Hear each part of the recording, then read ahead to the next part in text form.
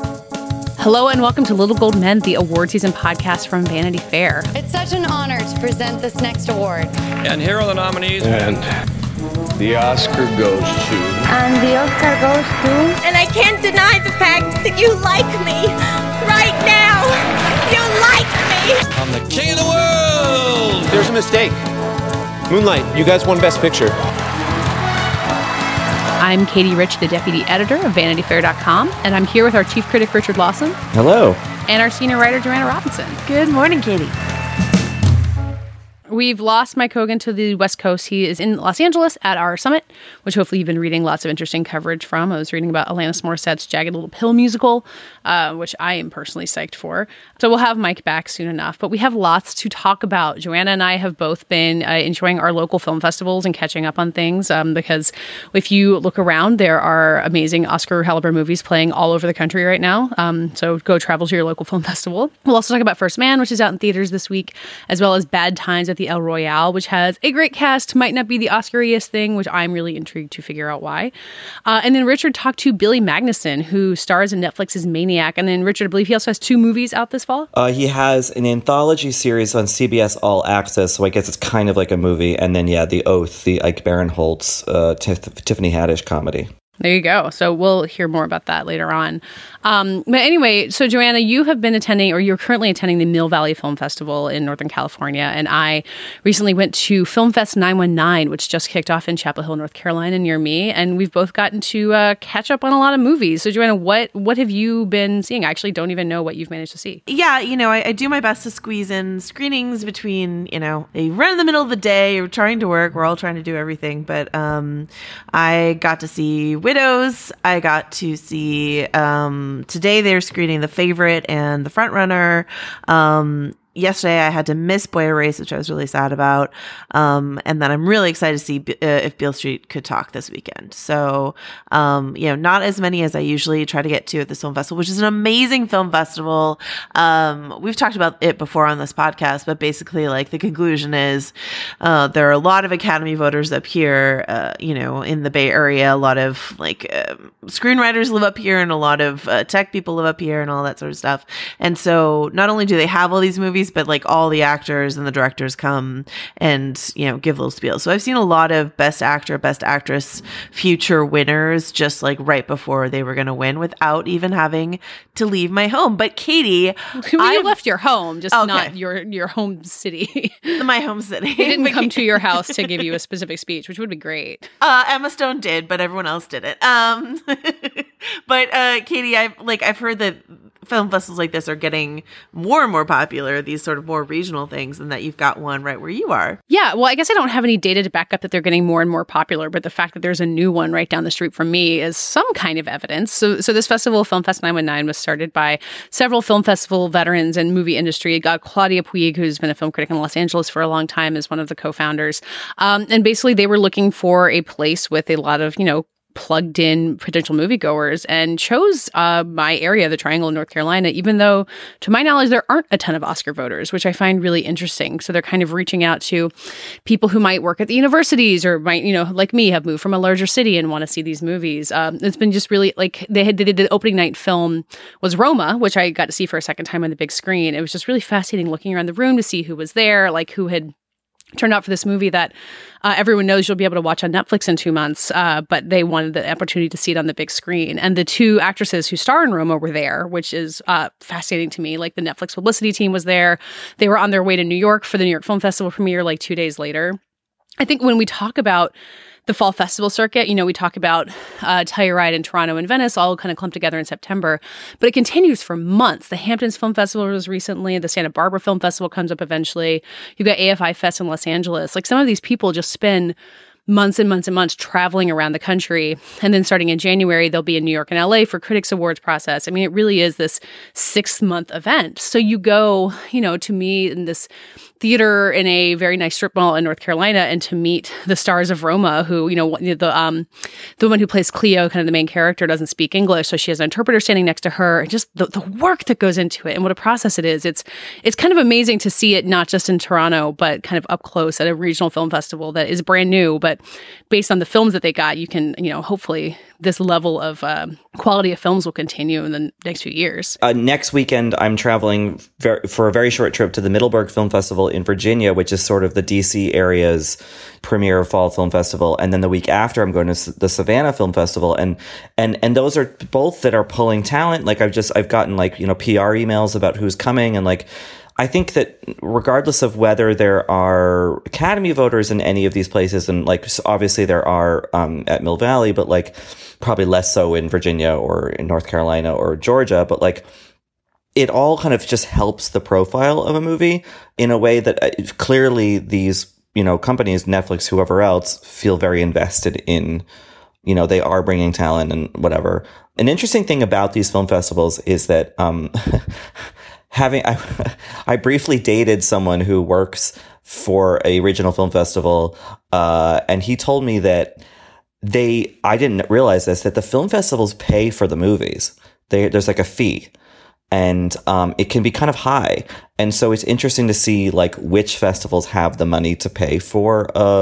I'm sure that they're waived sometimes, these fees, but it is just, I don't know, it's just kind of like it adds an interesting kind of dynamic to the whole sort of idea of these festivals, that like money is talking in certain ways. And to the economy of award season, which we talk about in terms of FYC ads and kind of the fancy like lunches that they'll start throwing in New York and LA in the next few months, that, even down to these festivals, there's just a lot of money changing hands. The film award season creates jobs. Maybe we should celebrate it for that. I wanted to talk briefly about Green Book specifically, which I got to see at Film Fest 919. And I really wanted to make sure I saw with an audience, because everything from Toronto was just about how audiences ate it up and people were so excited about it. And it does feel like a movie that, well, I actually do intend to watch it on a screener, because I think all of my parents and my in-laws and basically everyone in my family would like the movie.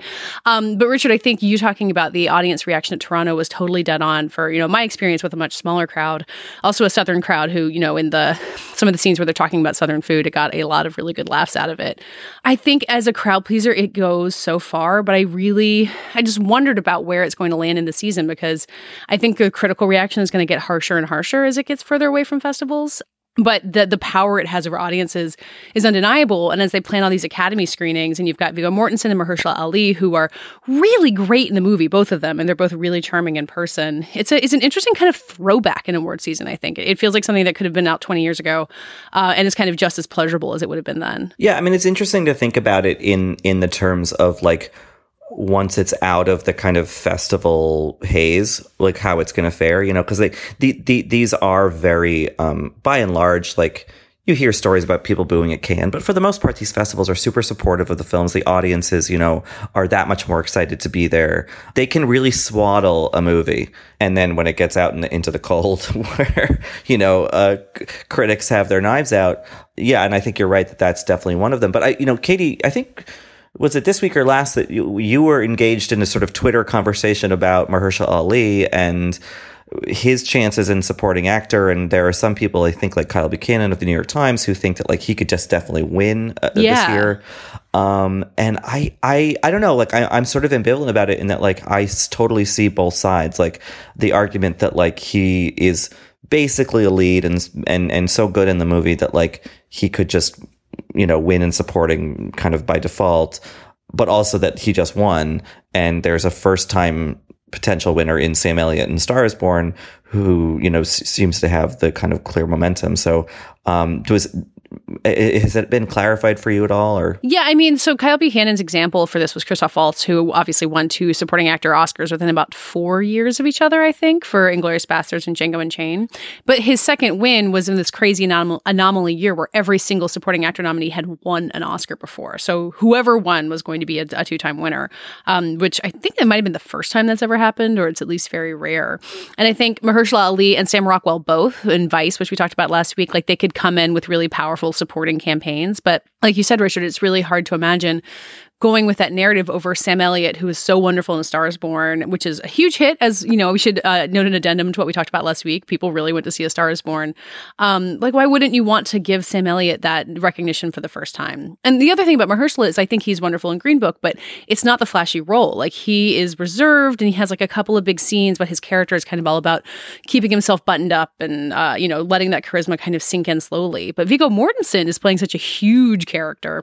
And if they wind up running him in lead, lead, like, I would be really happy to see him get in there. I was so taken with this performance that, Richard, you said after Toronto, you know, it was kind of could be such a huge stereotype of this like Bronx Italian guy, but has so much warmth and joy to it and is so captivating in the middle of the movie. So it seems like Mahershala Ali could definitely ride the popularity of Green Book, but if, you know, you're trying to choose between the two of them and like which performance you want to recognize more, Viggo Mortensen's feels like the bigger transformation or the bigger deal, I think.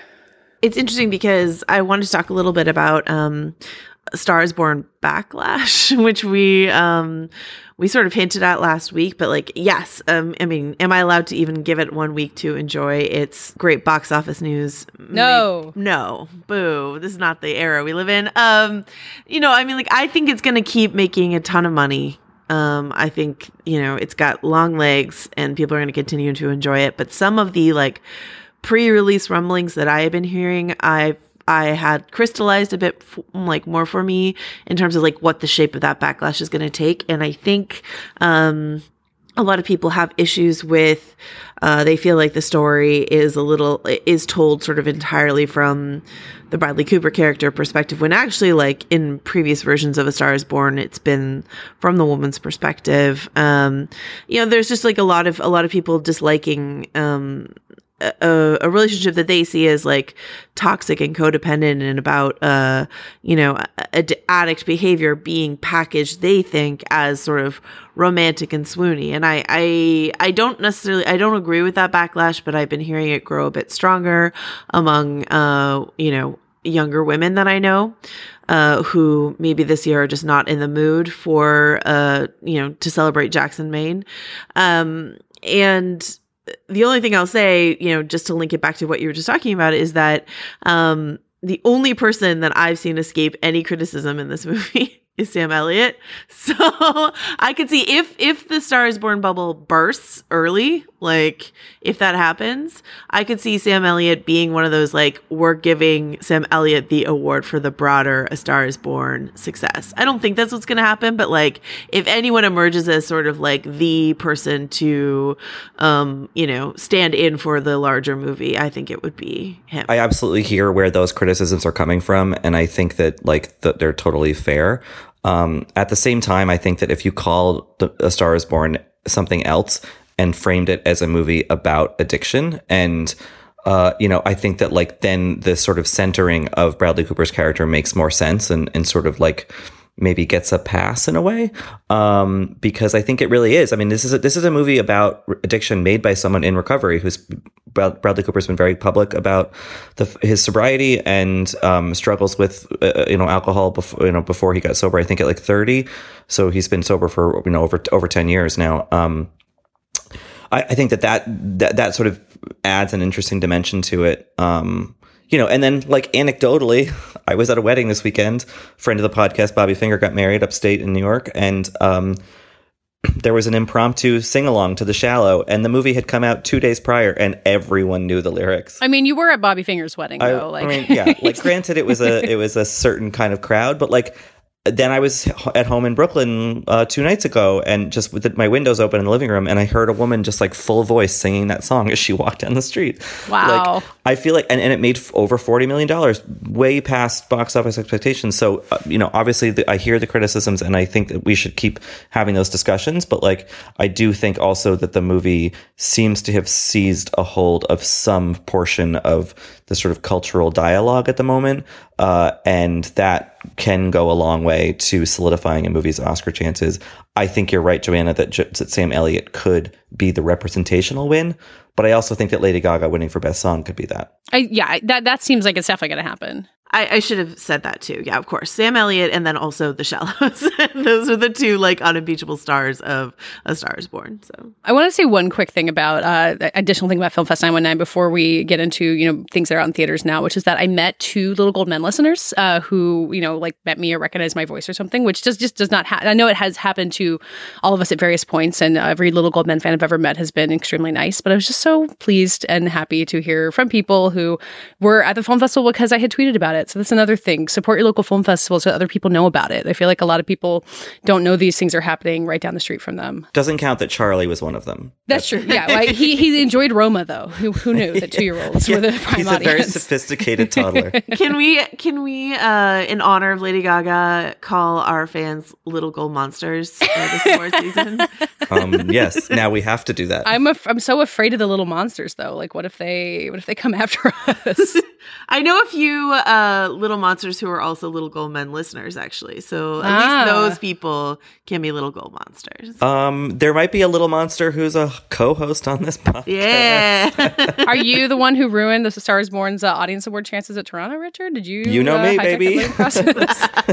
The other thing I wanted to say about A Star is Born that I think leads into maybe the next thing to talk about is that it feels like it needs a competitor. Like, if it's going to emerge as the front runner this early on, it can't be the front runner forever. I think that's a really hard position to maintain for God knows 6 months. And I kind of have a hard time figuring out what its competitor would be. But one of the possible contenders, I think, is First Man, which is opening in theaters this weekend. It's such a vastly different movie from A Star is Born that it does feel weird to compare them. I'm a big fan of First Man. I think we talked about it after Toronto. I mean, Richard, to you, does it feel at all like a possible competitor to Star is Born? Well, it's interesting because both of those movies started, they were birthed in much the same way. They both premiered at Venice and they both got rave reviews. And they're both studio movies. Star is Born is Warner Brothers, right? And First Man is Universal. Yeah. So they have like similar profiles in a way, but they're about vastly different things, obviously. I was a little bit, I think that like First Man, after its kind of raves at Venice, I think it played like okay at Telluride in Toronto. I don't think it like blew anyone's socks off. And I think that, they certainly at Toronto, I mean, Telluride did not have the facilities for this, but, Toronto, they were busing people up to a big IMAX theater and to see it. And I think it didn't quite seem to connect. But then in the week since, they've been doing a lot of screenings in New York and just anecdotally talking to people who've been to that or seeing it in tweets or whatever. And these IMAX screenings are getting these rapturous responses. I think it's definitely a contender. I wonder though if it's maybe a little bit too on the emotional side of things, a little too cold. Yeah. And I think that's been a pretty frequent criticism that's come up since its festival run, which is because like for me, I was like so emotionally engaged by it that I kind of don't know what people are talking about, although I obviously understand some of where they're coming from. Joanne, have you seen First Man? I have not, but it's so funny because I was sitting here while you were like, well, Star is Born can't be the front runner forever. What's the other movie? And I was like, yeah, what is the Moonlight to its La La Land? And then you're like, First Man. I was like, oh, Damien Chazelle. We could talk about Beale Street too if we want to really go into that parallel all over back again. In the mix. I was talking to David Sims, who at this point we should like make an unofficial co-host because I feel like we quote him every week. Hi, David. Who was pointing out that space movies do really well in the fall with dads, or at least, kind of broadly speaking with dads. You've got things like Gravity, you've got The Martian, Interstellar, kind of like all really different kinds of movies about outer space, none of them historical in this way. Hidden Figures is another example, though that's a really different kind of movie. It's not, First Man is definitely not that level of crowd pleaser. But it does seem possible that this movie is going to do really well. I think it doesn't have the kind of like vocal Twitter fan base that A Star is Born did, but I can see it kind of playing and playing and playing forever. Like I would definitely tell my dad to go see it. I mean, I think you're right that it could do well first weekend, but is that a word of mouth movie? I mean, a lot of it is depressing and about grief. As someone joked to me, someone texted me after seeing the movie in IMAX. He was like, "I'm so glad I've now seen a child's funeral in IMAX." Spoiler alert for history. Yeah. It's interesting because I was trying to think. I'm like, well, Hidden Figures is kind of like the most recent space movie that I can think of but that's not real. That's like a math and social justice movie, really. And who doesn't love math? Everyone's favorite justice? Combo. Yes. But Gravity is about grief, essentially. Interstellar is about grief. I think what Gravity especially had going for it was these like dazzling visuals, which you guys mentioned is sort of part of what makes First Man so compelling. So I don't know. We'll see. Katie, I'm curious. You, speaking of movies that might be a little too cold to connect with people, I know the first time you saw Roma, you kind of had trouble kind of engaging with it on that level. Did the second viewing change that for you at all? Because that's another potential frontrunner that we should be considering. Yeah, and I wanted to bring up Roma 2 as another thing that everyone insists you have to see on the big screen, which is what I did at FilmFest 919. I was really glad I got the chance to see it again. I do still find it colder than a lot of people do, with one huge exception in the middle of the movie that if you've seen it, you know what I'm talking about, that is the most upsetting thing I've ever seen, probably. But I think the technical achievement of it was even clearer to me on a second viewing, which, again, speaking of Gravity, that's become Alfonso Cuarón's whole thing. You really do need to see it on a big screen to kind of appreciate what he's doing. But I think there's something about the way that he worked with the actors where he didn't really give them a script. They were basically improvising their way through the scenes, which I think makes it feel really authentic and like a slice of life, which is what people have been praising it for, but also makes the characters feel more distant for me than I wanted them to. Particularly this main character of Cleo, who's played by this woman whose name I don't even want to try to pronounce, Yalitza, I believe is her first name, who had never acted before. I think it just becomes hard to frame a movie around someone who is being specifically instructed not to really act for the camera.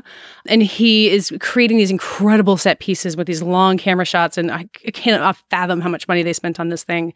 But the characters feel like kind of part of that scene setting more than people who are getting the story with you.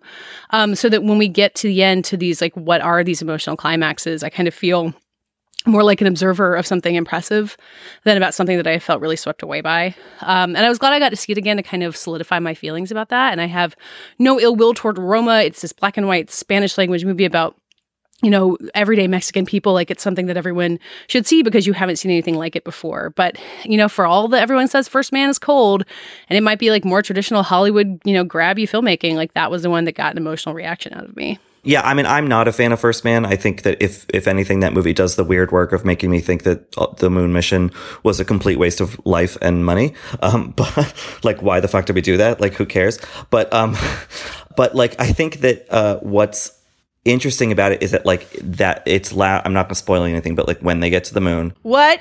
And burn the flag, right? Sorry, Marianne. That moment, that whole sequence is beautiful and moving. So the movie gets there emotionally at the end. And maybe Roma doesn't for some people. But I feel like in recent history, with Cuarón's win for Gravity and Ang Lee's win for Life of Pi, that emotional connection maybe isn't necessary for someone to win Best Director. Yes. And so maybe that's where we really should be talking about Roma. I think it'll get nominated for Best Picture, and that will be a feather in Netflix's cap, and they'll finally have broken through that barrier. But finally, they've been at it for 4 years, but still, they'll have broken through that, and maybe the Best Picture is a different conversation. And I feel like it's maybe not even First Man. I feel like it could be Green Book, which is also released by Universal, same studio as First Man, which is an interesting conundrum they have. Yeah, they'll have to make that choice. And I feel like Fox Searchlight had that last year with Three Billboards and Shape of Water. So I don't know. It's going to be an interesting season with all these kind of studios in play. And again, it's early days, but it's not that early. It's mid-October, and I don't feel like we have a true frontrunner. I think A Star is Born is poking its head up right now because it's out and people are loving it. But like you said, Katie, it's many months to go. Yeah. I guess I have to drop the requisite, let's not forget that Disney is coalescing its considerable power behind Black Panther. Yes. No, you definitely should. And knowing that they hired new award season consultants this year, knowing that they're trying, they really feel like they have a shot here. They did not want the popular Oscar category because they wanted the top prize. So, it's something that we aren't talking a lot about because it's not in these award season circuit festival things right now, but nor was Get Out, so we'll see. No, it is interesting, Joanna, that we are now at the time of year where people who are not sort of right in the center of things might not notice, but we're now starting to see who's throwing their chips in. They just scheduled a ton of screenings of 8th grade that are happening, free screenings at schools.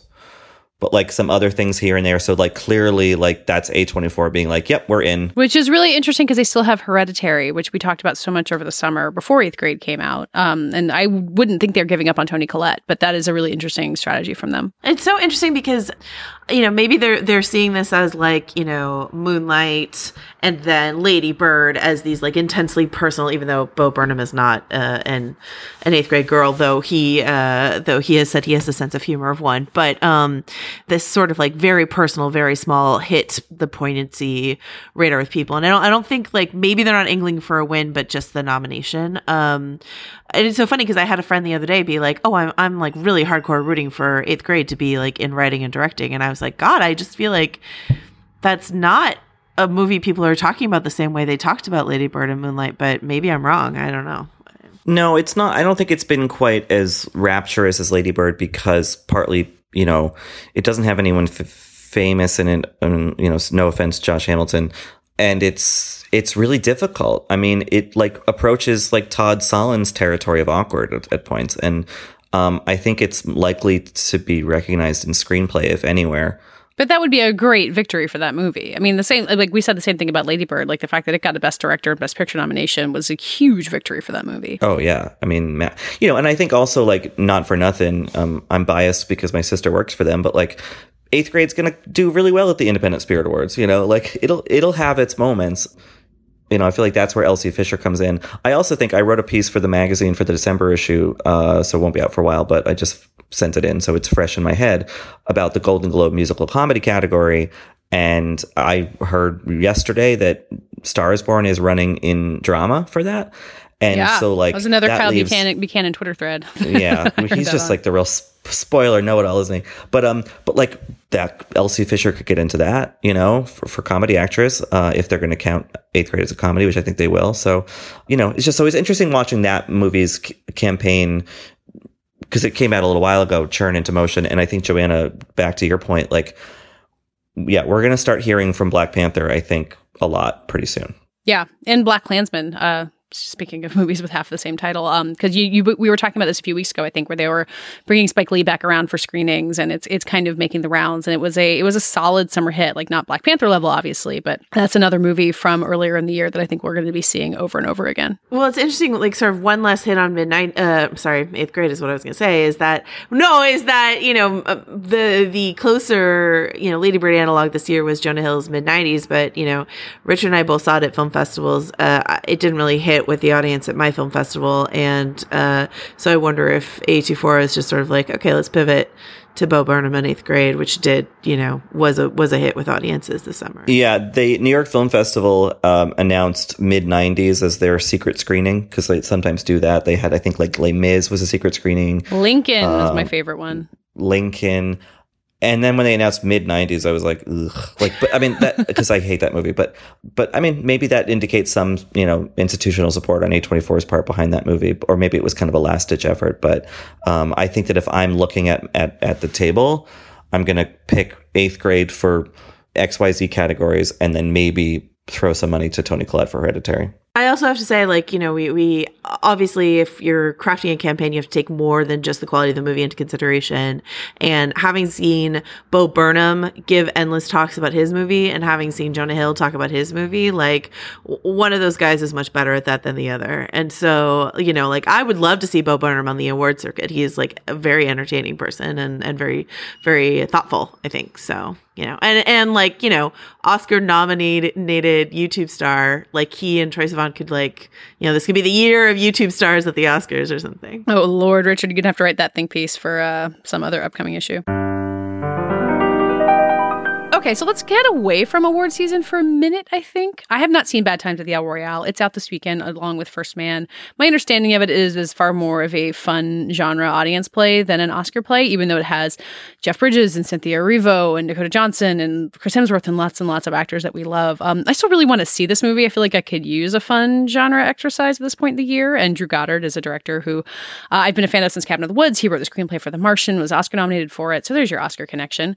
But you guys have both seen it, I believe. Tell me what I'm going to get out of this. A podcast that I listen to keeps advertising it and says it's a trip into hell, which it seems more fun than that. Oscar-wise, it's definitely pretty much the front runner for like best open shirt. Yes, because Chris Hemsworth sort of has an unbuttoned shirt for most of the movie. I mean, he's the perennial winner in that category. Best hip bones, Chris Hemsworth. Oh God, yeah. Someone at Esquire, Tyler Coates, just wrote something about how basic he feels for being attracted to Chris Hemsworth, and I was like, "Yep." Like, blonde surfer hunk.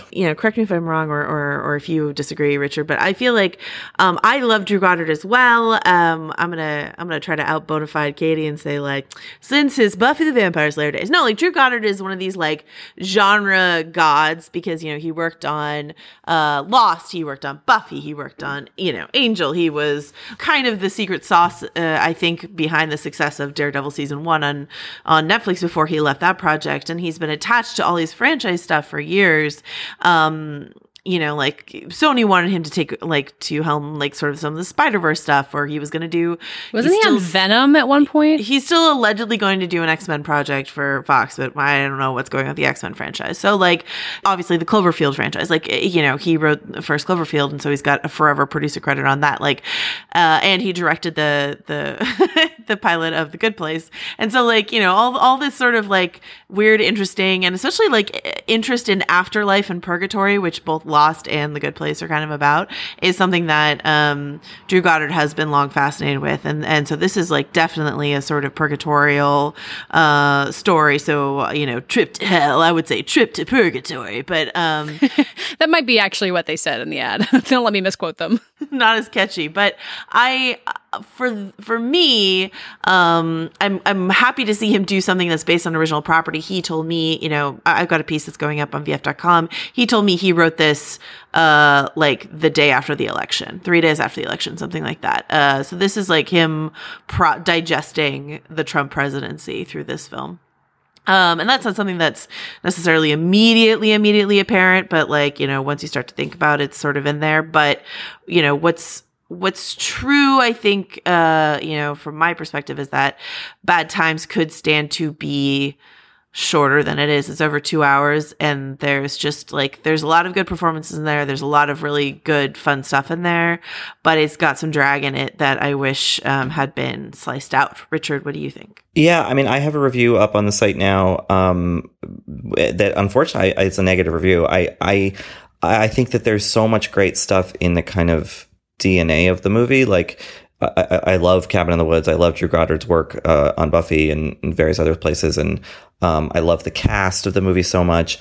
And I like the Agatha Christie setup. I think that all, is great. And I think that, unfortunately, maybe I didn't know that about the Trump thing. Maybe that sort of serious-minded stuff, I think it kind of sinks the movie. I wanted the movie to be kind of nasty fun and have everyone be bad and sort of not anti-heroes, but just sort of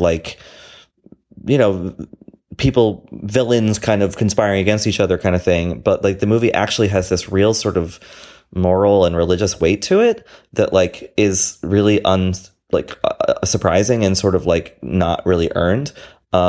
So yeah, I was disappointed. I mean, and it's crazy to say that about a movie that has A, shirtless Chris Hemsworth, and B, Cynthia Erivo singing beautifully several times. Many songs. This didn't premiere at Fantastic Fest. It premiered in LA, but it had a very early screening at Fantastic Fest, which was, packed with Drew Goddard acolytes. And I talked to a bunch of these guys who I know are huge Drew Goddard fanboys after the movie, and they were all kind of and I was like, oh no, if it's not playing with these guys, who is it going to play with, And so I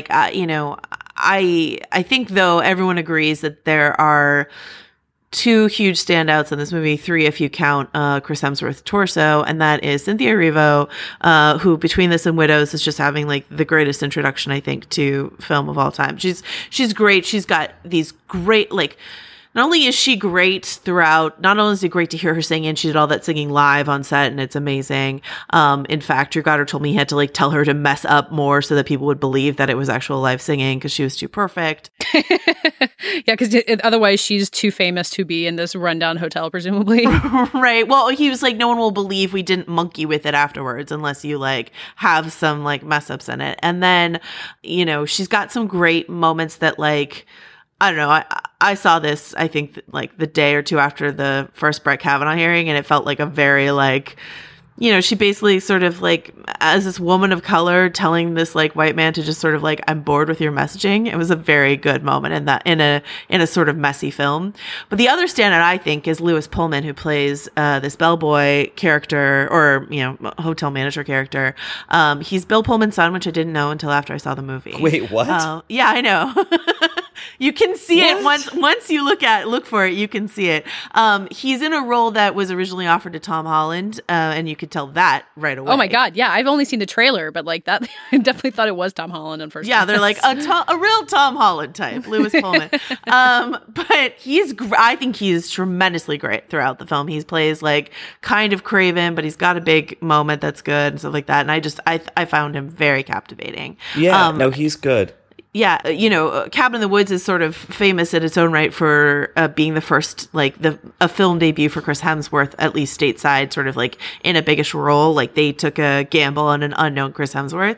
And I feel like Bad Times might wind up being, along with Widows, like an introduction for Cynthia Erivo and Lewis Pullman, both of whom I could see having like huge, great long careers. So hopefully. Yeah, Joanna, so you saw Widows recently. Just like, I feel like the one thing that is bad with Widows is that Cynthia Erivo doesn't sing, so it does feel like a really important double feature for her. But I'm curious. So, Katie, we're talking about awards movies, and this is probably not one. You are someone who has a kid and has like other responsibilities. Is this the kind of thing that would get you out of the house? I was literally just sitting here thinking, like, I feel like I would enjoy like going to see this on a Thursday night by myself. Like, I mean, the standard of like, will you hire a babysitter and like go out is exceptionally high for me. So it's like the kind of thing that I would probably try to go see on my own. But I see what you mean, because this time of year, it feels like so many things like, well, you gotta see First Man, you gotta see Star is Born, you gotta go see Can You Ever Forgive Me? And when something is kind of fun, you wonder if it's going to get you out. But like, this is a country where Venom just made $80 million. Like, most people do not have that problem in their head. So I do really want to see it, because it does seem like it's something that you sink into. Like, you want to get the mood of being in this hotel and like where everyone's kind of bad, and you have like time to pay attention to everybody. And obviously every movie like deserves your full attention. But I do want to make the effort to see it, even though I have to spend the next 2 weekends at weddings. So I don't know when I will get to do it. Sorry, Drew Goddard. I promise to support you. The last thing I want to say about like the stakes of this movie, as far as I'm concerned, is like, this is Fox taking a gamble on like, I don't think you see movies like this made much anymore. I mean, that's a no-duh statement, but like, this is an original property from a filmmaker that, yes, has a following, but he's not like exactly Christopher Nolan level, you know what I mean? Like, and so this is not a franchise film, but it has like a higher budget than, your sort of micro budget indie or something like that. And it's, it's got like, I don't know, I just appreciate that Fox took the gamble on this, and I hate to see that gamble not pay off, and that, and I love that Drew Goddard is doing this instead of like another Spider-Man movie or whatever it is, you know what I mean? Like, this is the kind of like, why isn't anyone doing original content anymore? And I'm like, here it is. Well, the lore around this movie is that it only exists because when Goddard was signing on to do whatever vague superhero X-Men-y thing, this was part of the deal. He's like, I'll do whatever. I'll do your X-Force if you let me do this. Bad Times, yeah. So I'm really curious to see how it plays financially for them, because I don't feel like the movie at the moment has like a terribly high profile in terms of like people aware that it's coming out.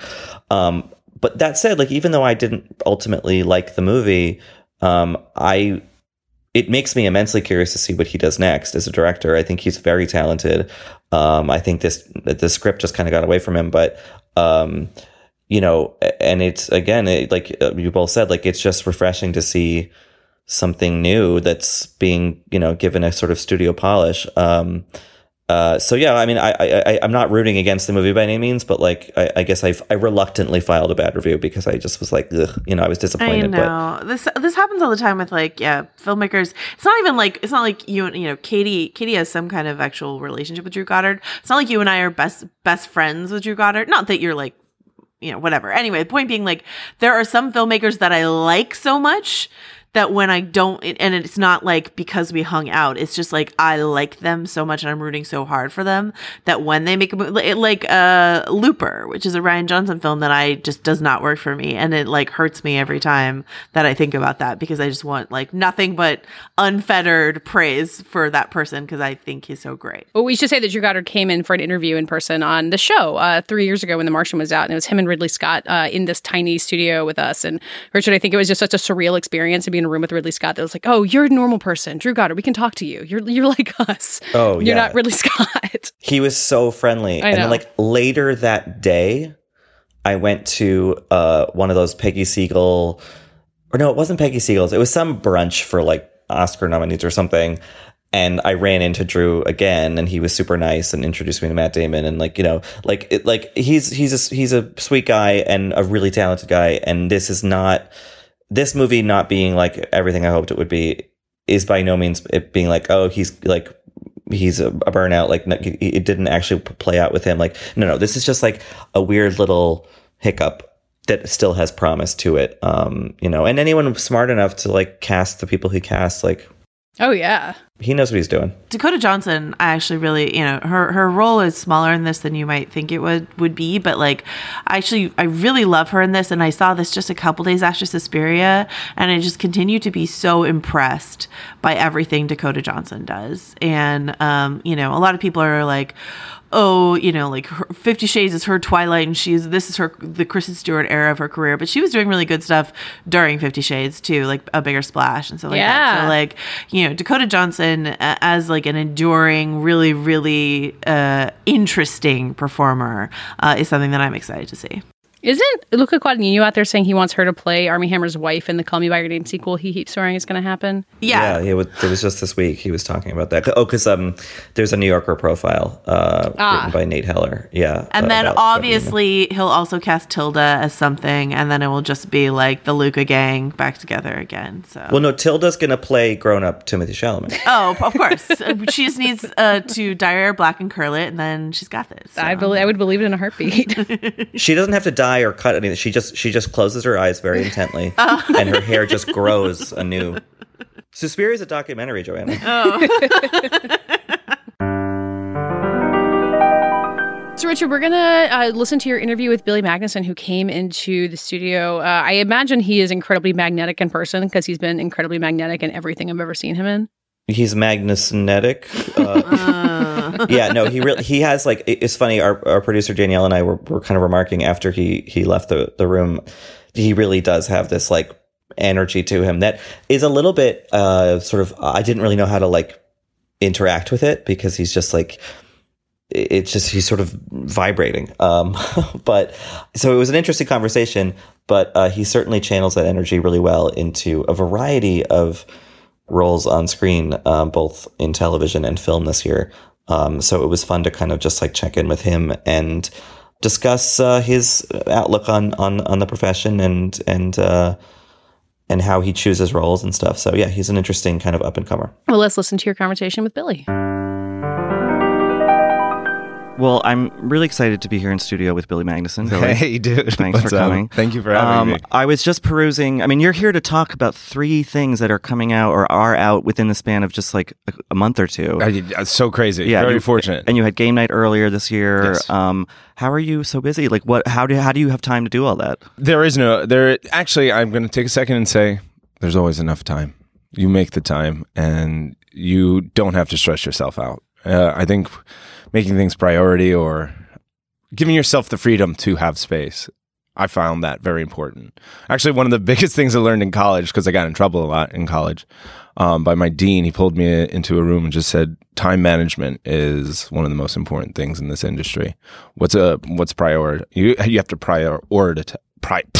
Can't speak, man. No, you got me nervous. Look into your beautiful eyes and I get nervous. Just prioritizing time. Jeez, yeah. And, because you've had a really interesting trajectory from theater to film and television. You've been doing a lot in different media. Yes. Are you finding, like, now that you're a little bit more established, are you finding you're trending towards one over the others? Or, like... No. I think, again, acting is acting no matter what form you're in. Stage, film, television, internet, I guess, video games now, too. Yeah. It's expanding into such a crazy realm, or these crazy realms.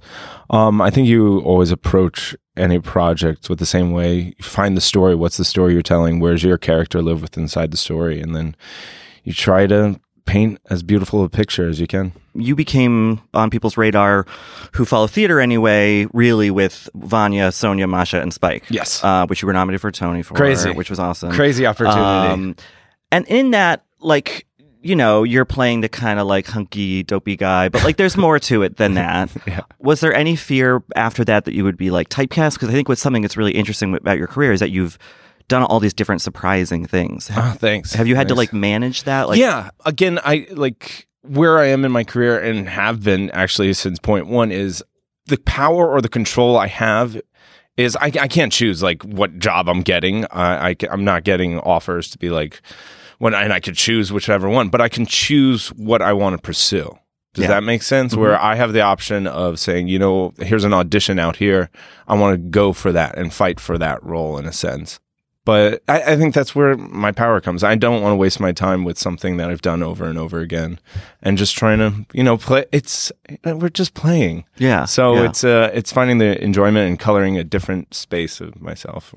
And then this really incredible opportunity came about with Into the Woods, where Gyllenhaal dropped out and you came in. I guess that's the story I read somewhere. Told me anyway. Yeah, same here. Yeah. No, I don't think anyone said that to me, but Wikipedia. What I really thought was fun about that was that it felt like it was almost tweaking the role from Spike. You know, like it was kind of like a sort of similar sort of himbo guy, but with like kind of arch irony to it. Was that something you were sort of deliberately? No, again, I was so nervous. Again, you enter a room, you got a Rob Marshall, Meryl Streep, you got Tony, Emily Blunt, Chris Pine, Anna Kendrick, and I'm just like, wait, why am I in this damn room? This doesn't seem right. So a little bit, it was just having fun with it and just, you know, facing my own fears, I guess you could say, and say, like, I've worked for this moment. So step up and have a good time and enjoy it. Particularly with, I want to say, the other prince, rather, not Prince Charming.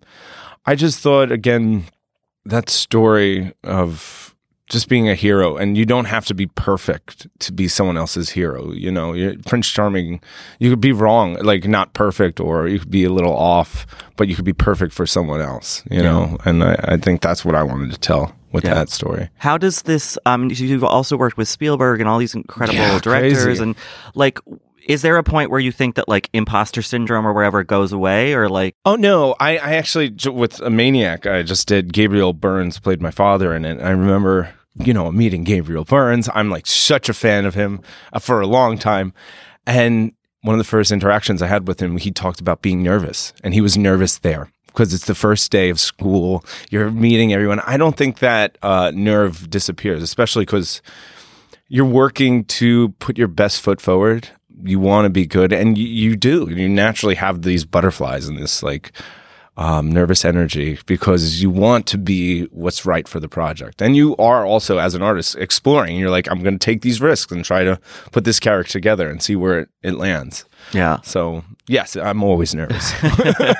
and with Maniac, which I really thought was spectacular. I mean, it's such a kind of unique vision of both, you know, science, but also emotion and stuff like that. And I'm curious, like, what it was like to make that show, because it's very technically complicated, and the story is really, you're playing sort of two different characters or versions of the same character.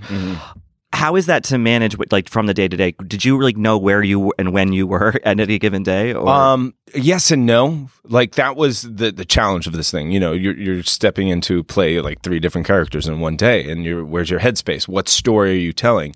Luckily, working with Cary Fukunaga and Patrick Somerville, the way they operated, like many, the great artists I admire and enjoy working with are the ones that are collaborative and the best idea wins. So it was a discussion. It wasn't like, do this, get this done. It was, what lives in Maniac's world? What are we trying to do? Where does it feel right? Yes, it's tough to navigate multiple characters in one day, especially you just live. It lives for me. My body is a very big part of when I create a character, and where it lives in my body changes. So to move it's a challenging thing, but also so exciting. Like things that I enjoy with film or creating a character, I like to see a turn. I always want to say, okay, we're going this way. Oh, wait, we turned. Why did it turn? It jumped from left to right really fast. And that excites me. Because if you play like one note in jazz, it kind of gets boring. It could be the best but one note. Yeah. But jazz is all about the movement, the change, and the flow of it all. It sounds like you're pretty reactive to the environment that you're in, the story you're telling. And given how busy you've been, is that sort of hard to shake? Is it hard to jump from a sort of, full body experience in one thing to another thing? Or yes, it is. I'm finding it more and more challenging. And for a while, I did this thing after every project I worked on. And like in my 20s, I would get a job or something, which I was so lucky. I would then take probably like a week to 2 weeks and travel so I can clear my slate, clear being recognized by anything of the world around me, so I could refresh and be like, who's Billy again? I forgot who he was. Because you do. It's like, I'm not method. I'm not any of that. But you do live in these headspaces and you're constantly thinking that way and you have to like refresh it. So jumping from one project to another, yes, becomes very difficult because you want to clean the palate before you try another sip of a different wine. Right. Yeah. I mean, I definitely also have spoken to actors or even just observed it from afar who like played some iconic character and they can never quite shake it. So I'm sure it's like a fully intense kind of thing. And it, like you said, you bring up Spike and like there is a guttural reaction. Every time you say Spike, I know where he is. Mm-hmm. I know where he lives. And yes, it's a part of me. It's there. And especially it's such a big part of my career and my life. Yeah, it's there. And now you're doing also the CBS, it's kind of an anthology series, Tell Me a Story. Yes. Like with Maniac, where, it's one season, you're in, you're out. Mm-hmm. Does it appeal to you at all to like sit down with a character for 5 seasons or something like that? Is that a job you would like, or do you prefer this kind of more peripatetic, like moving around? Again, I think with a story, you want a beginning, middle, and end. And I get nervous with not seeing the end. Mm-hmm. And how can you create a body of art? Because like create a character if you don't know where he actually lives and where it's going or where it's alive. I think my lack of a better word, ADHD, ADD kicks in, and 5 years at one thing would drive me crazy. Yeah. I think. Do I say I won't do it? No. But yeah, there's never been... I've constantly pursued projects that were limited. Yeah. Always. Because I think I would go crazy if I had to stay in headspace for that long. As an audience member, it's been fun because I'm like, oh, Billy Magnuson's in this. And it's like, you'll pop up unexpectedly somewhere, Do you really do? That's so sweet. And it's great. Okay. And, I think, going back to Game Night earlier this year, which was such a fun, like kind of sleeper hit, people really liked it. We were up against Black Panther, which was unbelievable. Yeah, which is like the movie of the year.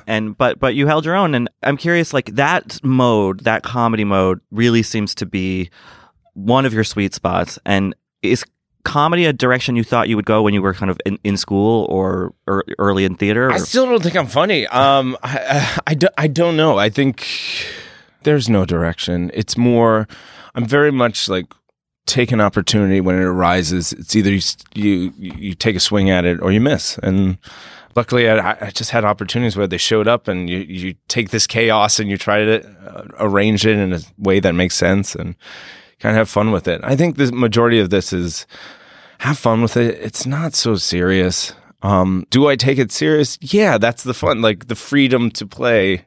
But I don't know. I'm lost on this question. It's serious fun. It's seriously fun. Yeah. It's seriously fun.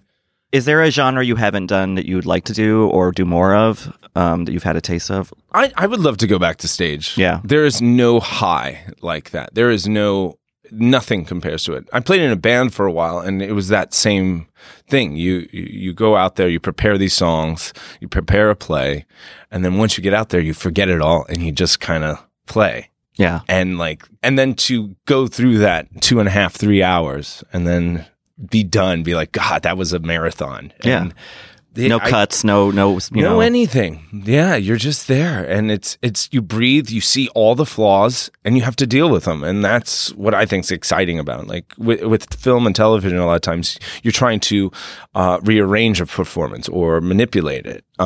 With theater, you're just like, you got to live in it. Yeah. And as it goes, you got to fix it and make it better. Yeah. And one of the fun things about theater, or one of the interesting things about theater, is that I guess there are remakes of shows and movies, of course, but like you can play iconic roles that you've always wanted to play. Is that kind of where you think when you think about theater, or would you prefer like the new things? Or? 100% new things. Yeah. I think, there's so much plethora of like old plays and revivals coming out, but also we have not tapped into this generation's playwright. These are authors out there, and we have to support that community. We have to. It's our duty as a culture to support new art and what's the voice of the modern time. Yeah. We can't be afraid of it.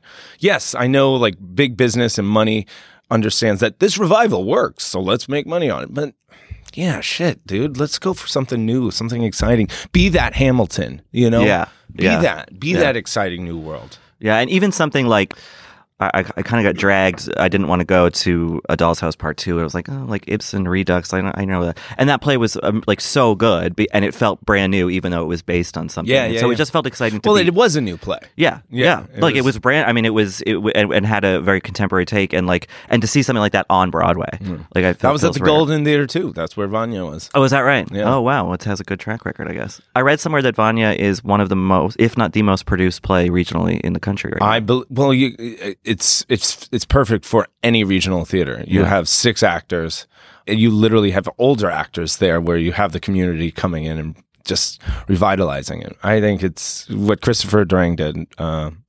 Made a great playground for people to play on. Yeah, absolutely. It's just fun. Yeah. Now you're in another ensemble thing, The Oath. With Ike Barinholtz's film. Ike Barinholtz, Tiffany Haddish, John Cho, Meredith Hagner. I mean, that's a good group. Oh my gosh, dude, it was so fun. Was it like a kind of improvisatory kind of vibe, or like no? What was it? Yeah. Ike does operate that way a lot, and I'm always down to improv and just explore. But I remember after I got the role, Ike and I sat down for 2 weeks and figured out our conflict and where our character stood. And we were on the phone for hours, night after night, figuring out this dynamic and seeing like, what story do we want to tell and how can we do it best? So again, I only hope to work with collaborative people where it's the best idea should always win. Shoot what deserves to be shot. Make the story that deserves to be told. And it was so enjoyable, like having a scotch and sitting up on the phone talking to Ike. He's in LA, I'm in New York, and just figuring the script out. So, yes, on the day it changes a little bit naturally, but what we wanted to tell did not. Right. So, and it's a comedy, but it's dark. And have you seen it? Yeah, I have. And it's political in a pretty, acute way. Yeah. And I'm curious, like in general, do you find, given, regardless of what your personal politics are, like we live in a very charged time, and does that seep into the stuff that you seek out in terms of work, or like how does that, the kind of political atmosphere, affect what you do? Yeah, it's charged 100%. Yeah. We don't live in a society where you can be quiet anymore. I do think the soapbox of Twitter is a little out of control. And it gives anyone a voice that doesn't do the research, and so much false information is put out there. I think with work and projects now, you can use a specific voice and a specific point of view to get a message across. So I think it is a powerful tool. Again, like art reflects life and life reflects art, and you have to be in it now. Yeah. There's no way to avoid it. If you do, I think you have to. You have to. Why? This is our world. We live in it. Yeah. Like we have to be a part of it. We can't not stand up for something that we believe in. Yeah. Well, it's why the Oath is interesting, because it feels like one of the first movies that's like post-Trump, it very much takes place. That comments on it. Yeah. And exactly. I play very much a conservative character, a very extreme conservative character. And I don't feel... If you play him as a joke, it's not worth it. Right. You have to be all in, play it seriously, and get their point of view. That's what we went for with that film. We really went for a point of view of a side that was different from ours. So how do you justify it, and how do you actually give everyone a voice? Yeah, well, I think you found that balance. I mean, it works, and it's while also being crazy and all that. Always. And then I'm curious. So tell me a story which is based on fairy tales, right? Yeah. So Kevin Williamson, Dawson's Creek, Scream. I know you did last summer. Like he. It's like a revitalized version or a modern take on Little Red Riding Hood, Hansel and Gretel, and Three Little Pigs. But there's no fairy tale aspect of it. It's just those stories put in modern time, right? Where it's very dark, sexy, alluring. It's wild. It's Kevin Williamson. He likes that stuff. Which one are you in? I haven't had a chance to see it yet. I'm Little Red Riding Hood. Oh, you are? I'm Little Red. It's a stretch. Again, I like to stretch. Yeah, it's just a dark version of that world. And again, we have these old stories of where they're based from, and it's just a retelling of a modern version of it. And it's not fairy tale, though. It's all grounded in reality, just with the morals of those stories. Had you done much like in the horror thriller kind of vein before? I just don't like scary movies. Yeah. I don't. I had to go see Suspiria, the new Luca Guadagnino movie recently, and I just watched it through my fingers. It was I don't miserable. like it. I get so nervous. Is it scary to film scary scenes? No. Yeah. Because again, you see someone in the in the woods all by themselves, dark, and they're like, Billy, are you out there? But in reality, there's 40 people standing around on their phone, just like, Yeah. That's kind of comforting, actually. That's what I'll think about next time I have to go see something frightening. Yeah. So you've done musical, you've done comedy, you're doing horror coming up or thriller. No. Is there anything? Directing. You want to do that? I'm putting a film together right now. Oh, that's exciting. Hopefully it'll come together by the end of first of next year. Okay. The first quarter of next year. And it's really exciting to step out of, again, I think as an actor, you are a color in someone else's palette.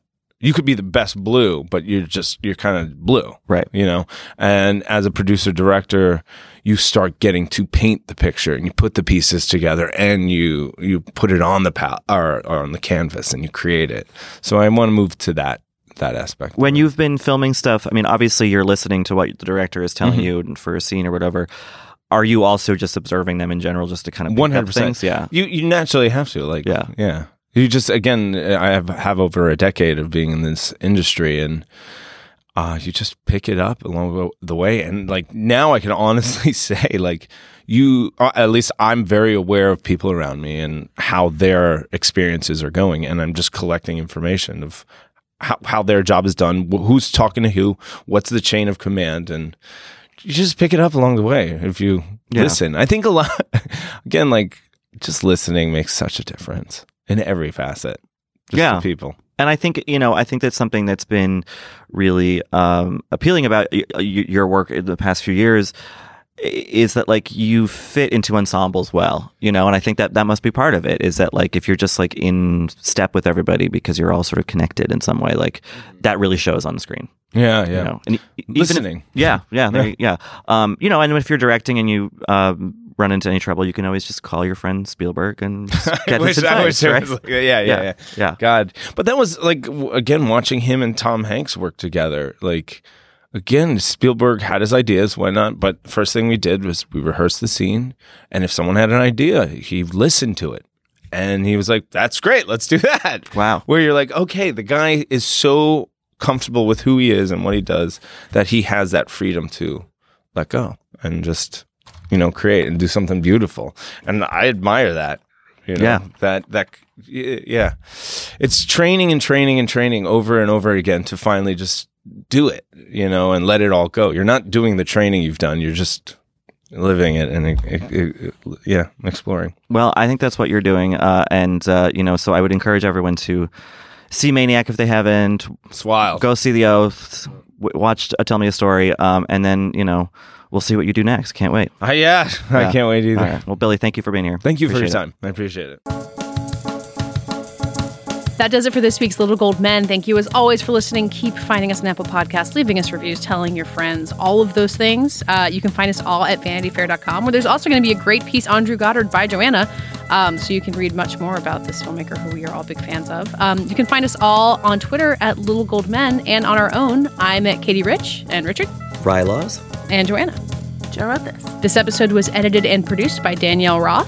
And this week's award for the best political platform you'll ever hear on this podcast goes to Katie Rich. Award season creates jobs. Maybe we should celebrate it for that.